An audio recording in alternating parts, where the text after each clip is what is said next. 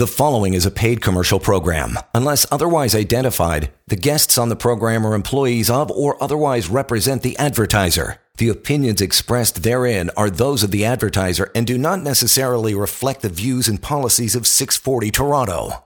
Well, it is that time again, Disability Law Show. Good to have you with us. Tamar Agopian is here, partner, Samfiru Tamarkin LLP, the most positively reviewed law firm in the country. Tamar's always there if you want to contact her privately and for a lengthier chat when we're not doing the show. How do you do that? The phone number's a good place to start, right? 1-855-821-5900. Email address, which we're going to bounce over to here in a moment, is help@disabilityrights.ca. And for short, concise memos on LTD, you can also use the website ltdfaq.ca. Read all the points. You can download them on a PDF if you want, but it's all there for you anonymously and absolutely free of charge. ltdfaq.ca. Before we get to our emails and other questions today, Tamar, what do you got cooking? What's happening with your week that was, or case of the day? What you been working on? Well, this one is sort of near and dear to my heart. I've got a couple of things I wanted to talk about, John, at the top of the show. And one of the things is a milestone that our firm actually, met about a week ago. We have been in business for almost 2 decades now. And I think what was most staggering to me, John, and we had a celebration, folks, for those who might be listening, and we all got together, everyone at the firm from across the country, because we have offices in British Columbia and Alberta and Ontario. And so we service people across this wonderful nation. And we all got together and with virtual meetings and this sort of thing that have been the norm the last number of years, it was just a wonderful, wonderful opportunity for us to get together and celebrate the firm. And here's what stuck with me. One of our founding partners, Lior, did some opening remarks. And in those remarks, John, he mentioned that we have serviced now something like over 30,000 clients since the inception of the firm. And that just resonated with me. I thought, my goodness, what an amazing milestone. What is an amazing testament to the firm. And really just something that was conceived by these two founding partners that we have, Sivan and Lior. And the rest is sort of history, don't you think, John? I mean, we've come a long way. But amazingly, have been servicing these clients both on the disability side and on the employment side, some personal injury work that we do as well. It sort of all marries together. And here we are after all this time. We've grown through COVID, and it was just a wonderful time. And so I wanted to open our show today just mentioning that, and, inviting individuals to contact us and talk to us, as we have with so many and have helped so many others. So it was a good one. We saw John there too, John? It was a good event. Good times. For all. Oh, yeah, man. Loved it. Loved it. It was awesome. It was awesome. So look, I'm going to sort of do an improper segue and just talk about disability law. I'm just going to do sort of a 180 right away. And talk about something else that's sort of near and dear to my heart, I suppose, in a vastly different way. And that's the appeal process, John. So, I'm going to talk about things that I like and then things that I don't like so much. And that's the appeal process. I wanted to start the show about this because this week I actually had 2 callers, 2 consults with 2 different individuals who said to me, well, Tamara, look, I'm just going to try the appeal process. And I thought I'd call your firm and just talk to you about what that process meant. One of the callers actually said, hey, here's my disability policy. Can you take a look and tell me what's in there about the appeal process so that I'm better informed about what to do? And sort of this struck me because it means we're not talking about it enough, John. Maybe we do, maybe we don't, but let's talk about this process because it's not in the policy. Most disability policies actually don't talk about appeals at all whatsoever. And so it's fair for individuals to contact us and say, look, where do I find this in my policy? You're not going to find it. It's not in there. So This is a process that insurance companies have conceived of that allows them to have you continue in their realm, to have you continue with the insurance company dictating on what's happening with your disability claim. I suspect it has something to do with the regulators, perhaps some checks and balances. But at the end of the day, the fact that it's not in the policy and it's not really part of any kind of requirement, it means that the insurance company is being arbitrary with the claimant and saying, You have this deadline to appeal. You can appeal 1, 2, 3 times. Go through this, show us again and again why your disability claim should be paid after we cut you off, and typically after we cut you off prematurely or on shaky ground. And so people look at these letters, they say, okay, now my benefits are ending. I'm being invited to contact the insurance company again to provide further medical information and appeal. Well, that seems to make a lot of sense to me. Why wouldn't I do this? And here's the biggest trouble. And I said this very plainly to the individuals I spoke with this week, John. I said, look, of course you have the right to appeal. You can do that if you'd like to do that. But I can tell you that in our experience, in the majority of cases, it takes a heck of a long time. There's 3 levels of appeal. Mm-hmm. You're usually getting the same 1 or 2 people that have already looked at your file to look at it again. And it's just simply human nature. Once a decision has been made, there's no impetus, there's no requirement for the insurance company to change their mind and to sort of say, yeah, you know what, we were wrong. We should really just start your claim again and start paying you benefits again. There's no financial benefit for the insurance company to do that. So they're going to try and run down that time clock to get you to continue to appeal because they know what I know, which is that you only have 2 years from the initial denial letter to start the legal process. And I know that process can be daunting for people, which is why we do free consultations all the time and talk to people as much as they need. But here's the thing. The legal process, as daunting as that may sound, actually makes the insurance company my problem. And I put it within the legal process, which has checks and balances, by the way. It has requirements that say the insurance company must respond by a given period of time. They have to mediate within a given period of time. They have to come down and talk to us, get to the table and talk to us about resolving these claims. The appeal process doesn't afford any of that. You're just an individual having to battle the insurance company to try and convince them time and again that your disability benefits should be paid.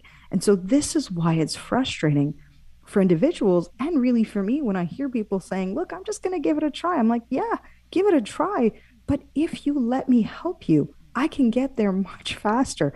And by the way, they know me. They know our firm. They've worked with us all the time.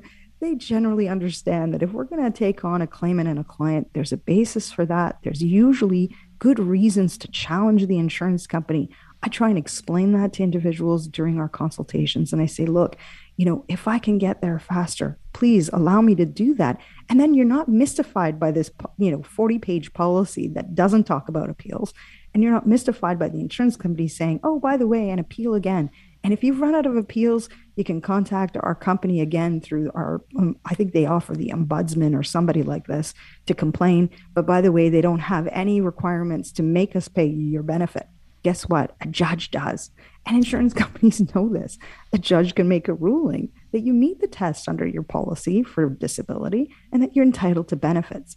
And so this is why the legal claim is so effective, is that it doesn't wear you down. It doesn't take that time frame and putting that into the hands of the insurance company to allow them to keep you in their process and essentially get people to a point sometimes 6 months down the line or more where they say, oh gosh, maybe I should just go back to work. Well, if you're not well enough to work and your doctors have said you can't work and you have that medical support, then why would you let the insurance company off the hook? So this was my frustration. Had a couple of calls this week on appeals, and I thought I'd start off our show talking about my favorite topic. There you go. Yeah, it's always educational for sure, and everybody should have their eyes open for sure moving into this. And if it's going to be confusing, so you just want to make that phone call and just start baseline with a chat to Tamara and her team. How do you do it? 1-855-821-5900. Want to get to Carmen. First email of the day says, "Hey Tamara, my husband was just diagnosed with terminal throat cancer. He'd been battling several health issues for the past 3 years and was given various diagnoses for his many symptoms like fatigue and dizziness, chest pain, weight loss, and depression. He also turned to alcohol for a period of time to self-medicate." How about that? That's we've heard that story before, Tamar, indeed, the self-medication thing. The insurance company knew all of this except for the recent cancer diagnosis and denied my husband more LTD benefits anyway at the change of definition last year. We tried a bunch of appeals, but I'm tired of fighting them, and I want to focus on my husband right now for however long he has. I'm wondering what happens with his claim if he passes away. Wow. What a tough situation, Carmen. I'm glad you've reached out. So let me answer that first part of your question. There's a lot to unpack, but that first part of what happens with someone's claim if they pass away. Mm-hmm. Well, actually, John, it survives them. So if Carmen's husband has been owed disability benefits for a period of time, and let's say it's a year, they've been through a bunch of appeals. I've got to assume it's at least a year, sadly. Then if the husband passes away, then Carmen, if she's the estate trustee, can then bring a legal claim against the insurance company to pursue the disability benefits that were owed to her husband up to the point where they stopped paying or cut him off. I'm not sure exactly which is it in her situation. And then all the way up to the point where he passed away. And in fact, some disability policies even talk about survivor benefits. And so it could be that Carmen herself is actually entitled to an additional amount under certain policies that say, look, if you pass away while you have a valid disability claim, not only do the benefits get paid, there's like a runoff period, but your survivor or your executor of your estate, your beneficiary, will also get some component of these benefits for a runoff period, say 3 months or so. So I think getting the policy in this situation will be important to figure that part out and really to understand, what happens with the benefits should someone pass away. Because of course, naturally, once you're deceased, you cannot obviously establish ongoing total disability, but most certainly you can up to that point. So, John, why don't we pick this up maybe after our next break, and I can talk a little bit more about Carmen and her husband's situation, just some of the things that she's described in her email.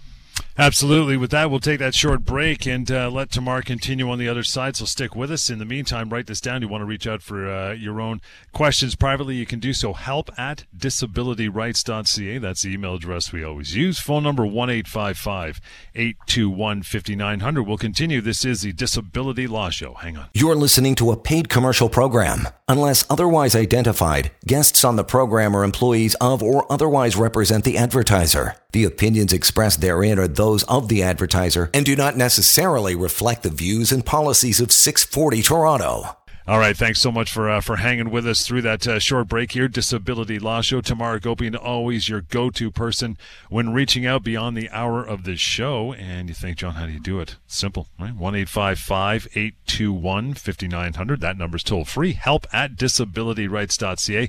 And any other questions, something comes to mind. If you don't have time for a phone call, just type it into mydisabilityquestions.com. That resource, free and anonymous as well. I want to pick it up where we left off tomorrow, talking about Carmen, her husband, terminal throat cancer, and dealing with the insurance company. What happens generally to the policy and the payout if he passes and when he passes for Carmen?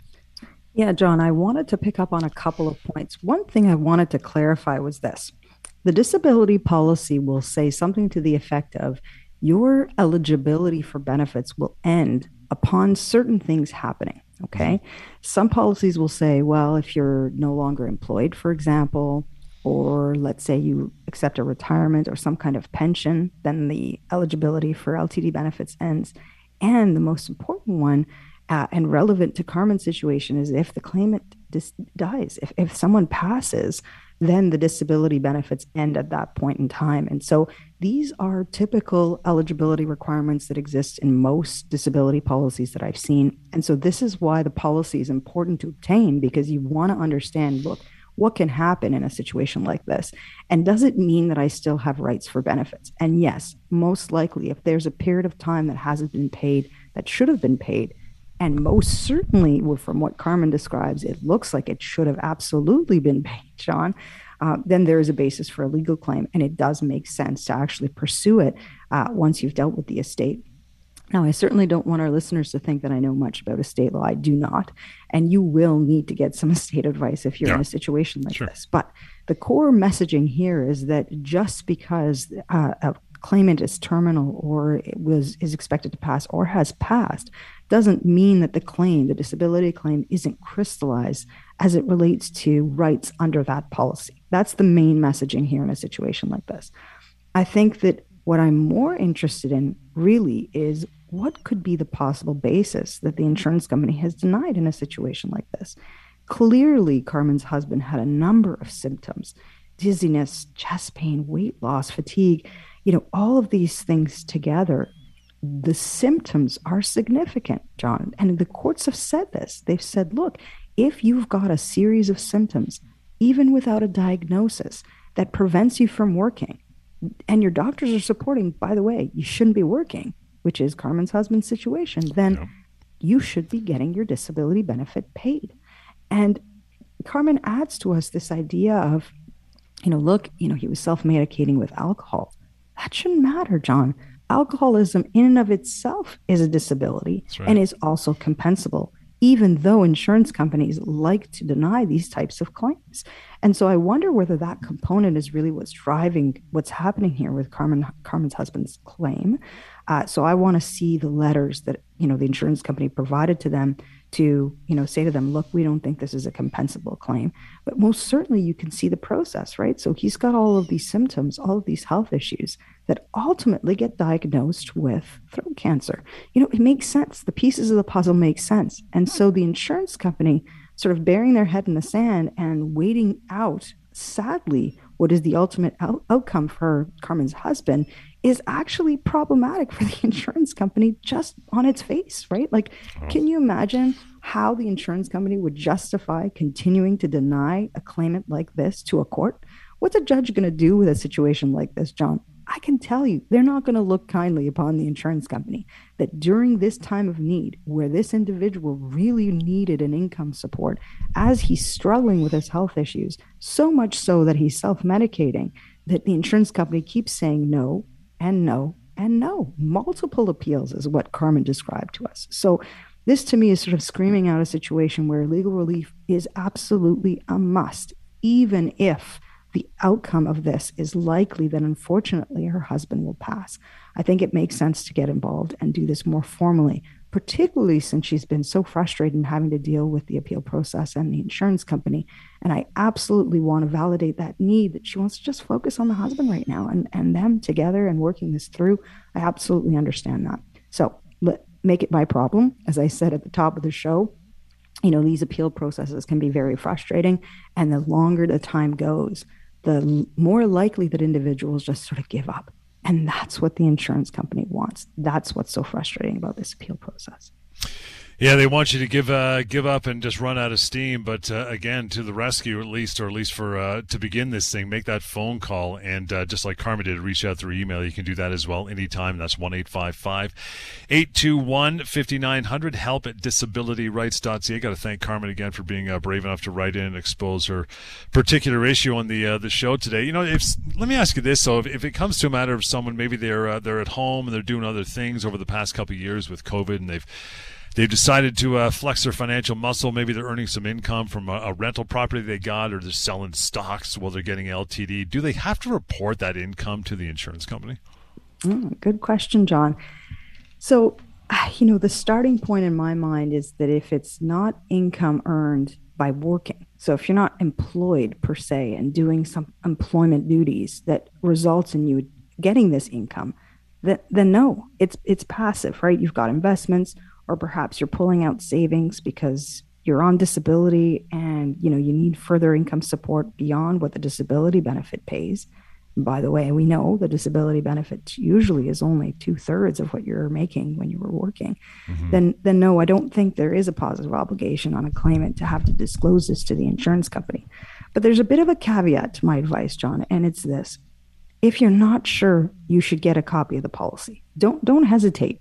You can write to your insurance company. If you put it in writing to them, they are obligated to provide you with the actual wording, not the booklet that your company would have provided you, your employer would have provided you, but the actual wording, and then send it to me. Like, I can look at it. I know exactly where to look to sort of say to you, yep, you know what? These are your obligations under this policy. And if it doesn't capture this type of passive type income as I described it, then no, there is no reporting requirement to the insurance company. Having said this, the insurance company, of course, would say most likely otherwise, John. They get you to sign a whole bunch of forms when you first apply for disability benefits. And buried in the small print usually is something that says, look, if you get any sort of sources of income, any kind of income, you need to let us know.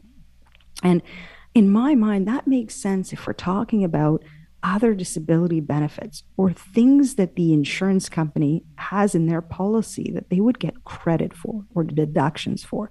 And we talk about this a lot on the show, the CPP disability benefit, for example, the government supported disability benefit. That is something that the insurance company is obligated to know. And it is routinely included in the insurance policies that say, look, we're going to pay you this disability benefit, but if you get CPP disability, we get to deduct whatever you're getting from the government for that benefit. Sort of makes sense because, look, it's a disability benefit as well. It's also an income support. I sort of can get my head around that, I suppose. But if someone is accessing other sources of income because they need to survive, because they don't have enough to support themselves, and if the policy doesn't provide for that, and if it's not considered employment income, then no, I don't think that the insurance company needs to know about it. And frankly, I mean, look, I do want to advocate that individuals should have an open and honest dialogue with their adjuster, their insurance company while they're on claim. I don't see a lot of downside, I suppose, in letting the insurance company know. But if strictly, you want an understanding as to whether or not there is that obligation, then you do want to look to see what your policy says about it. And any other time you want to reach out, you can do so to Tamar and her team, 1-855-821-5900. Want to get to another email with our time remaining. This time it's Paige says, hey, Tamar, I'm a 51-year-old female. I've been employed by the same company for 18 years. My condition got worse over the years despite treatment. I was approved for LTD in 2018. I was sent for a medical examination by my insurer, and the doctor made all kinds of recommendations. I've done some, but my depression/anxiety isn't improving, and the continued therapy sessions are difficult to absorb due to a decline in my cognitive abilities. My question is, at what point can treatment be actually causing more stress, more anxiety and depression, and most of all, fear of being cut off if I don't comply? My doctor does not feel I'm capable to return to any job, but the insurance company is trying to override his medical opinion. Is there anything I can do? Well, huge. Yes. There are things that you can do. And I think that, frankly, she's been doing them, John, which is to continue active treatment, continue to abide by the advice that she's getting from her own doctors about her ability or inability to work. And I think what's frustrating is that there is this process for rehabilitation in every disability policy that I've seen. So let's talk about that for a moment. The insurance company will have these terms and conditions in the policy that say, look, we'll pay you this disability benefit. These are the 2 tests to qualify. We talk about that in the show, John. Own occupation, any occupation. Yep. And then you keep reading the policy and you get past all of that beginning stuff. And you get to some section that talks about rehabilitation. And the wording is quite strong, I would say, in most disability policies. In other words, it says you must. So if we think, insurance company thinks that you require certain treatment, and we think that that treatment's going to be, the saving grace, that's what's going to get you back to work, then you must participate. You must undergo this treatment. And if you don't, we can cut off your benefits. Okay. And so you can see that insurance companies have created this language in their policy to favor them, to put them in the driver's seat around what's happening with your health and your care and your treatment and ultimately your disability benefits. I don't like that. I don't like that at all. But it is a harsh reality that most claimants have to deal with. The one thing, though, is that if it's causing you harm, if the treatment itself that the disability insurer is putting you through is setting you back from a health perspective or actually causing issues in and of itself that is disabling, then you do need to rally your own doctor and treatment providers to advise the insurance company medically that this is causing issues and that they don't recommend that you continue this type of treatment. You shouldn't have to undergo rehabilitation that is harming you, that is going to set you back from a health perspective, and that generally is not considered reasonable. That's really the driving, overarching theme on most disability litigation. When courts weigh in on it and they look at it and they look at the situation, they really look to see what is reasonable. And from what Paige is describing, she's been on claim for a number of years, John. She said she was approved in 2018. That's 4 years, I think, if I'm doing my math right. And so she's well past the own occupation, any occupation analysis. The insurance company would have already accepted that she was totally disabled from any occupation. So maybe they're getting worried, she's 51. There could be another 14 years of LTD benefits that they have to pay her until she turns 65 years old. And looking at that prospect, perhaps the insurance companies all of a sudden being a little bit more aggressive in their tactics and saying, look, if you don't submit to this treatment, we're going to cut you off. If you do submit to the treatment, it's going to, get you back to work. Either way, the benefits will end from the insurance company's perspective. And that is not right if what Paige has described is in fact accurate, that her own doctors are saying, it's not going to happen. And if it's not going to happen, then it makes a lot of sense to have that put in writing, to really explain the symptoms and the issues she's having with the treatment itself, the rehabilitation that the insurance company is offering and submitting her through, and really advocate that perhaps going down that path or continuing down that path in the insurance company doesn't make sense. And then brace yourself and see what's going to happen with your disability claim. And if it does end, if it is cut off on the basis of these kinds of issues, this is an excellent reason to start a legal claim against the insurance company. Because if it's not reasonable, I can tell you their lawyers are going to know what I know, that a judge is just not going to buy it, and you are going to be getting the compensation that you should deserve from the start. You should not be afraid to go down that road. It starts with a phone call. Get in that legal claim started. That's when you need Tamar and her team on the scene. 1-855-821-5900 is how you get that ball rolling. And reach out through email as well anytime. help@disabilityrights.ca. And we'll continue after a short break. Lots more of the Disability Law Show is coming right up. You're listening to a paid commercial program. Unless otherwise identified, guests on the program are employees of or otherwise represent the advertiser. The opinions expressed therein are those of the advertiser and do not necessarily reflect the views and policies of 640 Toronto. And we're back. Disability Law Show continues. Still some minutes to go. You can reach out anytime, not just during the hour of the show. 1-855-821-5900. Use that for a more discreet conversation with Tamar and one of her colleagues. help@disabilityrights.ca is the email address. You mentioned during near the end of the last segment about Paige's email and her length of time on disability. You mentioned potentially another 14 years of disability payments, so the insurance company's not liking the taste of that. Is this a scenario, Tamar, where they might say, here is a lump sum offer, Paige, take this and go away? And how should she be gun shy of doing that right away? Well, yes. I mean, gun shy in the sense that I think you want to get as much advice about your situation as you can, okay? Because there is an imbalance of power, John, in these situations, right? The insurance company is sophisticated. They're a big company. They, train and educate their claims adjusters, rather, on how to approach these types of claims. They have guidelines and policies that they follow. Most claimants don't have any of that knowledge, right? They don't know how to deal with an insurance company. Most people have never been on disability before. And so if the insurance company is coming to you about something, including a possible payout of the balance of your disability claim, then please don't sign anything. Say, thank you very much. I'm going to get some legal advice, and go out and do that. There's lots of free consults that are available, including with us. And I think I encourage this because let's think about what's motivating the insurance company for doing that. And Paige's situation, like I said, you're right, 14 years of disability benefits. So what are they going to offer her? 2 years? 3 years? I mean, I think that's what bothers me, is that if you're not sure what the context is of that offer, sure, the lump sum looks great. It's a big, number. It's certainly better than having to deal with the insurance company month over month. I absolutely get that desire. I really, really do. But you don't want to sell yourself short. And so if your doctors are saying, look, your conditions are permanent, we don't see you getting better, it's just going to be more of the same. Maybe it's stable, but it's not enough function for you to actually be working in any capacity. And if that's the case, then you've got to think about, look, do I need this financial support until retirement? Yes, you absolutely do. And so you want to evaluate those pros and cons, certainly take it back to your health picture, your medical picture. What are the doctors saying to you about your condition? Your own doctors, by the way, not the insurance companies. And then evaluating that and weighing that with what the insurance company is actually offering you. Because I can tell you, I have seen these sorts of lump sums being offered by insurers to claimants directly, and they come with strings, John. And I think that's what bugs me the most, is that people don't realize they're going to have to sign a release. They're going to release the insurance company forever and ever for any sort of claim once they accept this lump sum.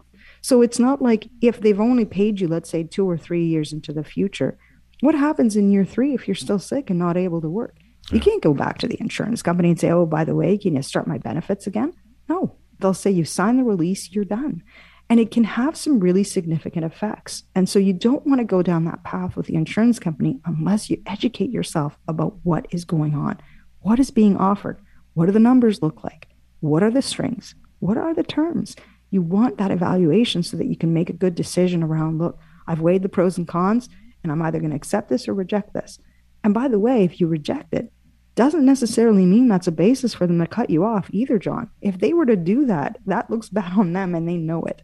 So there's a reason why they're actually offering you this type of a package. It usually means is because they're expecting you're going to be on claim with them for quite some time.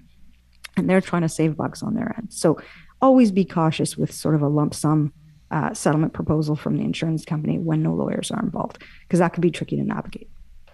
You know, when the insurance company accepts that a person cannot work due to their health, okay, we get that. Does this mean they're safe from getting cut off, smooth sailing from here on in? I guess that's wishful thinking, right? It is a little bit, unfortunately, because again, I hate to keep going back to Paige's email. Thank you, Paige. It's so informative. But you can see, right? She's been approved for a number of years. She's already been approved for the any occupation period under the policy. Let's talk about that for a moment, John. Let's pause there for a moment. Mm-hmm. That means that the insurance companies accepted that not only are you not able to go back to the job that you were doing when you became sick and unwell and not able to work, but they've also accepted that you can't do any occupation, anything in the world for which you have the minimum requirements, the education, the training, and experience, that would essentially put you at a job that you would earn at roughly the same level that you're getting as your LTD benefit. So not only is it that you're not going back to your original job, you're also not going back to any job that would give you what's called a commensurate wage. So give or take 2/3 of what you were making before.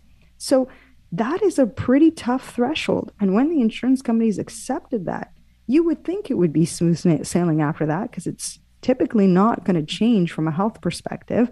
Usually by that point, after the 2-year mark, most people have explored many therapy options. They've gone down seeing lots of specialists doing various things that they've done, and they are still not well enough to work. But unfortunately, insurance companies, the way that they make profits is they collect the premium and pay out as little as they can. And so if there's an opportunity, even in year 4, 5, 6, to cut off your claim, they will do it. And I've seen it. And it's unfortunate because by that point, you've been out of the workplace for a number of years. You're still struggling with your health. You've been giving the insurance company periodic updates. What's changed? Nothing, except for the fact that they're getting antsy and they don't want to have you on claim any longer. So, it's unfortunate that you can't just sort of relax and hope that you'll be deemed what's called quote unquote long duration or permanent duration disability claim. But at the end of the day, it gets tougher for the insurance company from a legal perspective to justify cutting you off after all that time. So that's the key. The onus is on the insurance company to show that there is in fact something else that you could do. And if they haven't met that onus, if they haven't done their due diligence before cutting you off, that there is a medical basis that you could do something else, that you could achieve some kind of function that's enough for you to do some other occupation, then the insurance company doesn't just get to cut you off because it doesn't want to continue paying you. They're going to have to justify that. And they're going to have to justify that not only to you, but they also, as claimant, but they have to justify it to a court, because hopefully you're going to pursue your legal rights. You can't leave this money on the table, John. You just can't. It's unconscionable, frankly. And I think that people feel as though this is an overwhelming process. And I can tell you, it is initially, I think, but my hope and expectation is that people talk to us and they understand that this is going to be our problem. This is what we do day in and day out. We know how to do it effectively. We've had excellent results for our clients. And this will allow individuals to continue to focus on their health and give me the tools to pursue the true value of their claim. Because if they've been on claim for 5, 6, 7 years, I can only imagine that this is essentially a foregone conclusion. And there's quite a significant amount of time available potentially on the balance of the policy until age 65. Want to get into Manuel's email here. We'll at least read it and get into a piece of it before we break. But he says, my sister has worked as a teacher for years. She developed anxiety and depression soon after COVID hit, and with having to manage the isolation, her health, her students, and then all that on and off remote learning, her family doctor and psychiatrist supported her to stay off work this past year, but now they're talking about supporting her return to work, but not back into the classroom. Does the LTD insurer still need to pay her health benefits in this circumstance? Can she hire a lawyer to fight this if she's part of a union? Interesting.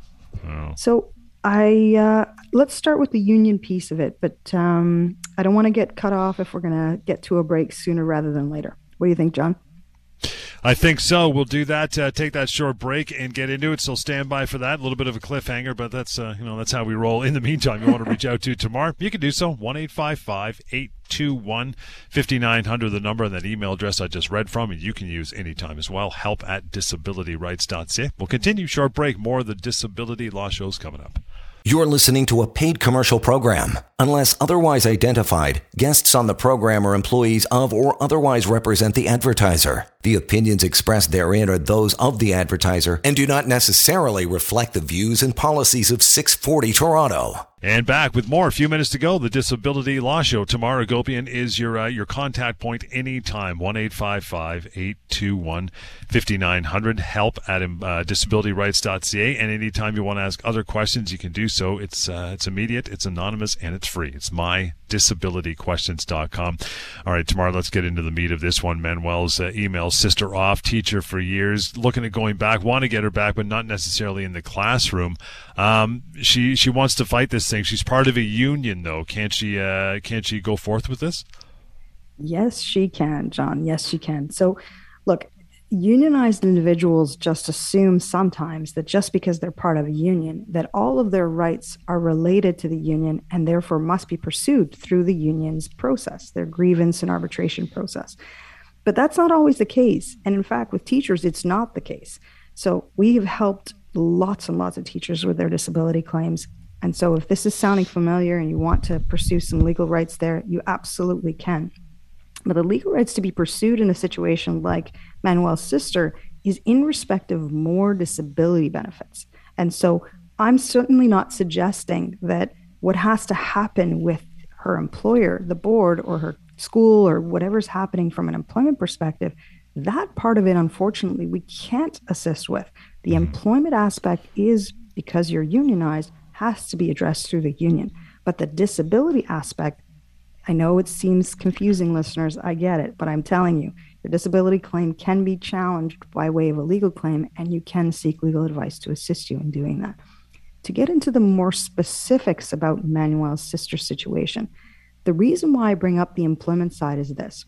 The disability benefit is available and payable if you meet the test of total disability.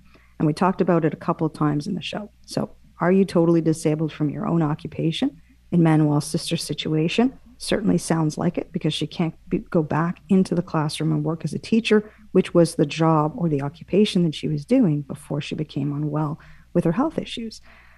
But as the test changes, the complexion of that changes, right? The analysis changes, John, and it then becomes, is there anything that Manuel's sister can do, anything for which she's got the training for, that would allow her to work even with her health issues? And so it doesn't necessarily mean that it's going to put her back into the classroom. So what I want to better understand in Manuel's sister's situation is, where's she at in that time frame?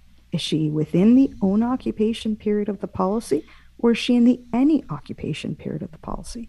Because if she's in the any occupation period of the policy, then there might be some basis for the insurer to say, well, hang on, we've already accepted and paid that she's not going back to the classroom. This now becomes an accommodation issue. So the board has to come up with a job that makes sense for Manuel's sister, because we recognize that, yep, she is totally disabled from her own occupation, but not necessarily any occupation. So when individuals find themselves in this sort of a nuanced situation, it can be tough to navigate. And I always give the advice, look, your fallback position should always be to reference what your own doctors are saying, your own treatment providers, about your health and your capacity to work. Don't buckle to the pressure of the disability insurer if you can avoid it. I know it's tough, But from their perspective, they're motivated to get you to deal with your employer directly, to try and find another job that you could do there. Because once you do, they don't have to pay you the benefit anymore. So that pressure is real. And it can be really, really tough to sort of say, well, hang on, what if my employer can't accommodate? What happens in a situation like that? And there could still be an onus on the disability insurer to pay the disability benefit if the alternative occupation, John, is not commensurate. So think of a situation. I'm going to take it out of the Manuel email for a moment. Let's talk about someone more generally, not a teacher, but someone who's got some decent skills, who perhaps is still disabled from working at any more than 50% and is really not able to go back to their own occupation, but is considering potentially part-time work. In a situation, and by the way, has the green light from their own medical team to do this kind of part-time work. Part-time work potentially could be anywhere between 40 and 60% of work. And that percentage really matters when you talk about disability litigation, because the disability policies will talk about, look, this is the threshold for earnings and the threshold for the capacity of work that you have to meet in order for us to not have to pay you disability benefits anymore. Some policies will actually clearly say, look, if you can go out and do another job and do 70% of that job or earn 70% of what you were making before, then we don't have to continue paying you disability benefit. But what if you're only able to achieve 50%?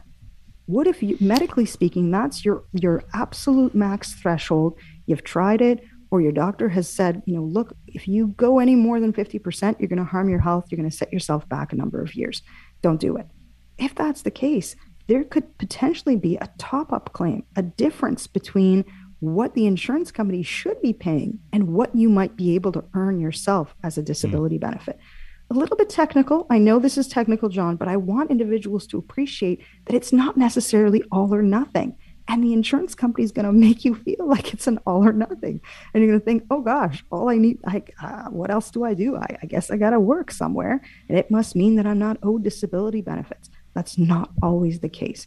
So if this is sounding somewhat familiar, don't hesitate. We can get into the weeds. We can really analyze the situation, but all roads lead back to your own medical support. So you want to get some clear medical advice from your doctor or your treating therapist, whoever it is who's really supporting your disability claim, to understand how much work can I achieve right now? What's realistic? Should I make this attempt? Yes or no? And if you do get that green light, then do understand that there's still possibly, you can't leave the insurance company off the hook necessarily, even if you have returned back to work.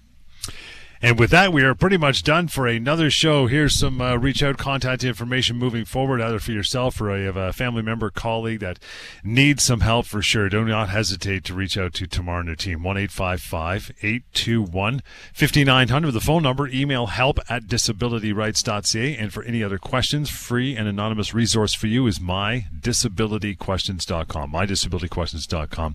You can use that anytime, and we'll catch you next time on the Disability Law Show. The preceding was a paid commercial program. Unless otherwise identified, the guests on the program are employees of or otherwise represent the advertiser. The opinions expressed therein are those of the advertiser and do not necessarily reflect the views and policies of 640 Toronto.